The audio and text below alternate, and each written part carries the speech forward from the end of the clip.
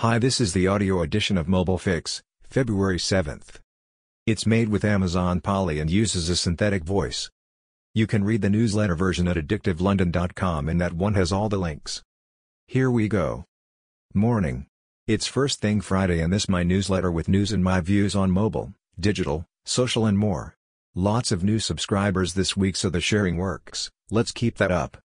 And let's continue the conversation on Twitter. I'm at Simon Big Picture. TLDR, if you read just one thing, this is a good piece on the origins of DTC, a scathing but well-written review of a new book on that subject. The article is a must-read and the book actually looks promising, despite the review ending. It's tempting to wonder what Marx would have thought of Ingrash's account, an impossibly dull, granular, play-by-play of how the bourgeoisie have continued to constantly revolutionize the instruments of production. $. The Google figures for Q4 were a mixed bag, with revenue slightly down on expectations and EPS beating them. Search is a $27 billion business and grew by 16%. The most attention was on them splitting out figures for YouTube for the first time. With a $15 billion run rate, it's bigger than expected. eMarketers estimated it at $11 billion just a few months ago. In the investor call, Sundar Pichai said YouTube has over 20 million music and premium paid subscribers and 2 million for YouTube.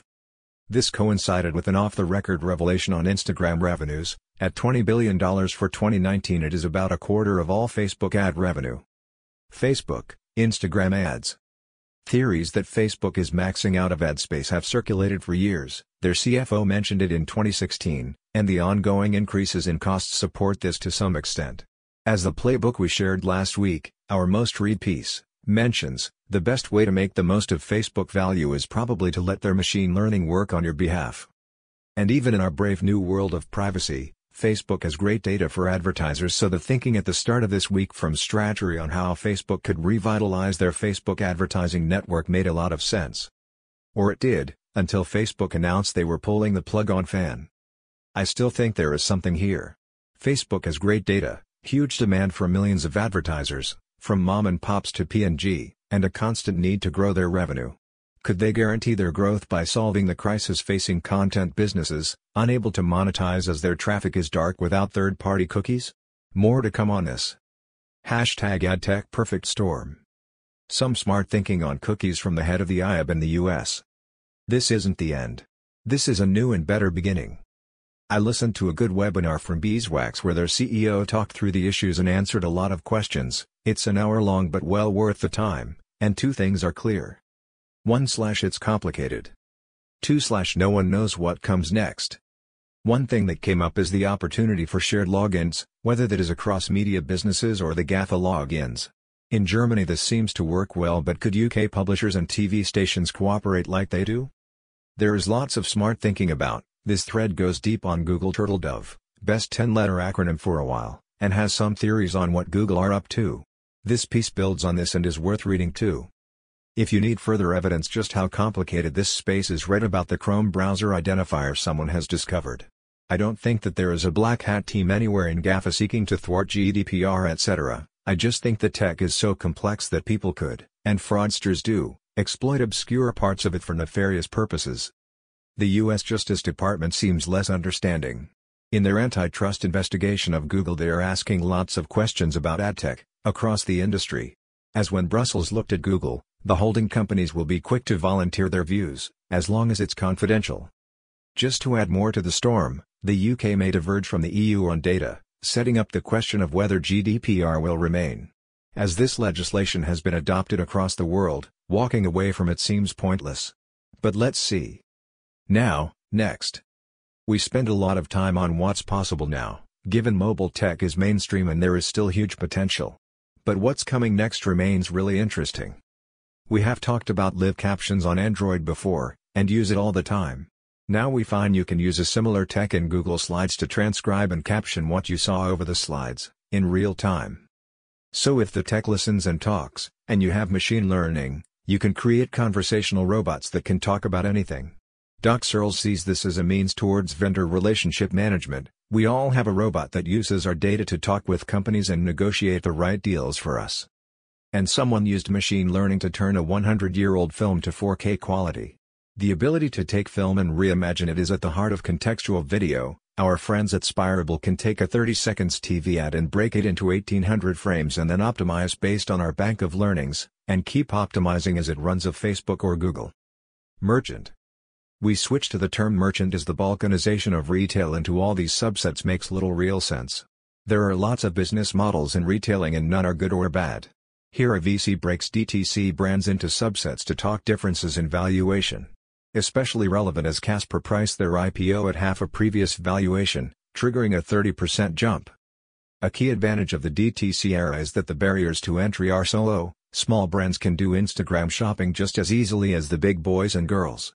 This is a look at how some smaller brands are using IG-shoppable ads, and we are very focused on how ads will impact this as they get rolled out. Legacy brands are just as likely to learn from startups and the other way round. The fact Macy's planned to grow 4 of their private label brands to $1 billion is evidence, whilst they are to close 125 weaker stores. Sephora are to open 100 new stores, outside of their traditional malls. It's possible that the neighbors to these new stores are the new generation stores bringing DTC brands to the high street.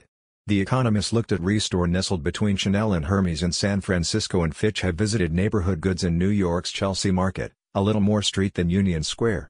Monocle magazine really get retail. Their stores and cafes tend to be small but perfectly positioned, but they are over some of the more experiential trends like drinks in fashion stores.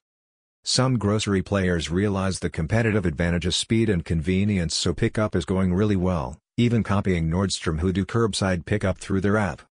One trend we are fascinated by is the rise of text in the US. Now Shopify allows a full text funnel. Is the late adoption of text making this a novelty, or can we expect similar services in markets where SMS is mature? And one reminder that this space is still subject to regulators. The acquisition of Harry's is being blocked on competition grounds. And the fight over the Amazon deal with Deliveroo is heating up. Both firms are fighting back.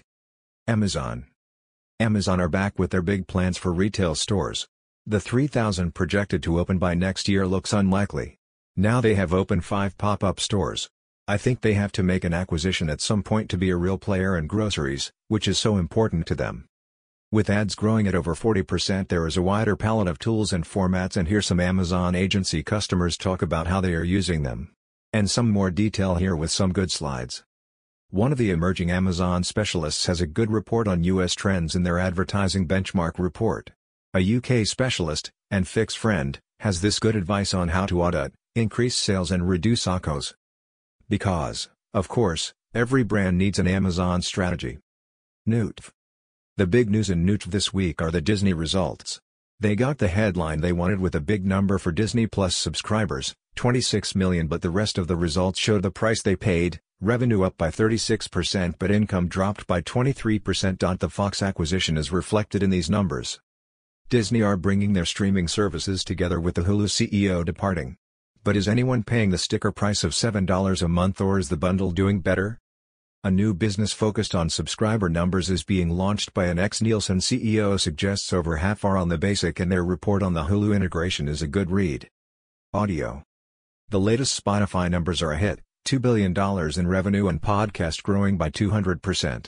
They have 125 million paying subscribers, up by 29%. And that rumor we mentioned of them buying The Ringer? Confirmed, but no word on the price paid.